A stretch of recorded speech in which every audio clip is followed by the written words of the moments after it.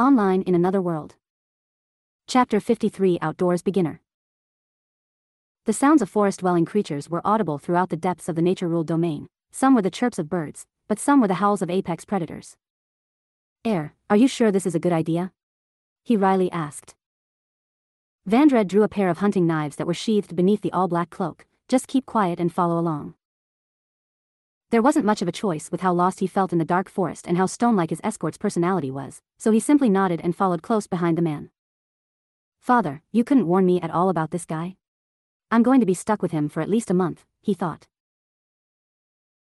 Though he was curious about how the man handled himself in combat, it was something he had been looking over since first laying eyes on the enigmatic man. There were at least 20 blades that Vandred kept sheathed on various parts of his body, like the knives strapped to his chest, the ones under his wrists, a pair by his ankles, and even a pair on his shoulders. "He doesn't strike me as a swordsman, at least not the same kind as father. I don't think he's a mage either. Is he some sort of assassin, or what? I'm curious," he thought. As he followed behind Vandred through the thick foliage of the forest, he noticed something else about the man, looking at his dark leather boots as they stepped over leaves, breaking them but no crunching being heard. His steps are totally silent. Is he a ninja? He wondered. It wasn't very often that he had been to the forests that inhabited the outskirts of Yulum, but it was usually with Julius and during the day, at that.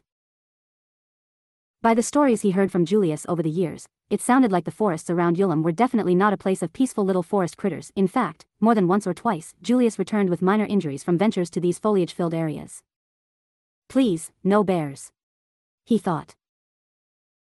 He kept his staff held tightly in his hands as he stayed closely behind Vandred, though he didn't possess the same ability to make his steps silent, so each stride was accompanied by the crunching of leaves and twigs beneath his boots. Vandred glanced back at him. "Sorry," he chuckled quietly. "Stay still," Vandred whispered to him. He realized Vandred wasn't turning back to wordlessly reprimand him for his loud steps, but that there was something behind him. Crunch. Crunch. Crunch.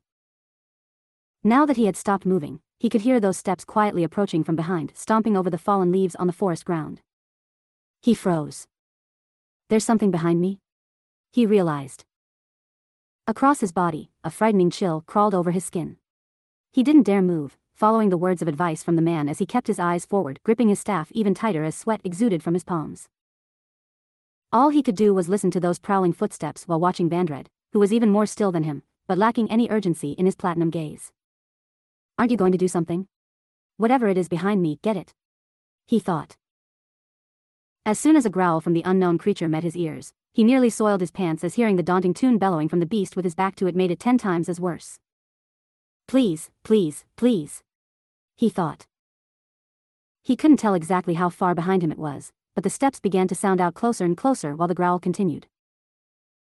Finally, it reached the worst as the air shifted and leaves were dispersed by a seeming leap from the unseen beast. A roar emitted from it as it launched towards his back. "Damn it," he thought. Just as he began to turn around with his staff clutched tightly, intent on blasting it with whatever magic came first to mind, swoosh. He was left speechless as before he could make a move, darkness swept across his vision swiftly. Now turned around, he saw what the prowling beast was, an enormous, tiger-like creature with gray fur and stripes of black. It seemed twice as large as tigers on Earth. That flash of darkness was as he suspected Vandred. With such swift movement, the man had taken initiative the moment the beast leapt, managing to strike it from below as he sunk his hunting knife beneath its chin and coming out from its skull. He was devoid of words. A whimper left the giant tiger's mouth before its body went limp. Vandred plucked his knife from its head and wiped the blood off. "Looks like our dinner came to us," Vandred said. He looked on, still in shock. "That huge thing? It's a long road ahead. This'll feed us for a week or so," Vandred told him. While the dark-skinned, insociable man certainly didn't seem weak as he was just shy of a full 2 meters with a toned build, it was definitely surprising to see him hoist the creature that likely weighed around half a ton and nearing 20 feet in length. Vandred glanced back, holding the gray and black tiger over his shoulder. "Are you coming?" "Why yeah." As he followed the man back towards where the black carriage was parked, he couldn't help but be even more curious about the mysterious escort of his. "He's strong. I know that he used to be in an adventurer party with father, but there's still a lot about him I don't know. Something tells me it won't be easy to get stories out of him," he thought. As they returned by the carriage, Vandred tossed the tiger down onto the ground floor and held his knife, kneeling down beside the felled beast and beginning to cut into its flesh. It never got easier for him to witness this process, the skinning of an animal. But, he knew it was a natural thing and there was no point in being squeamish about it. Fetch some wood, Vandred said without looking at him. All right.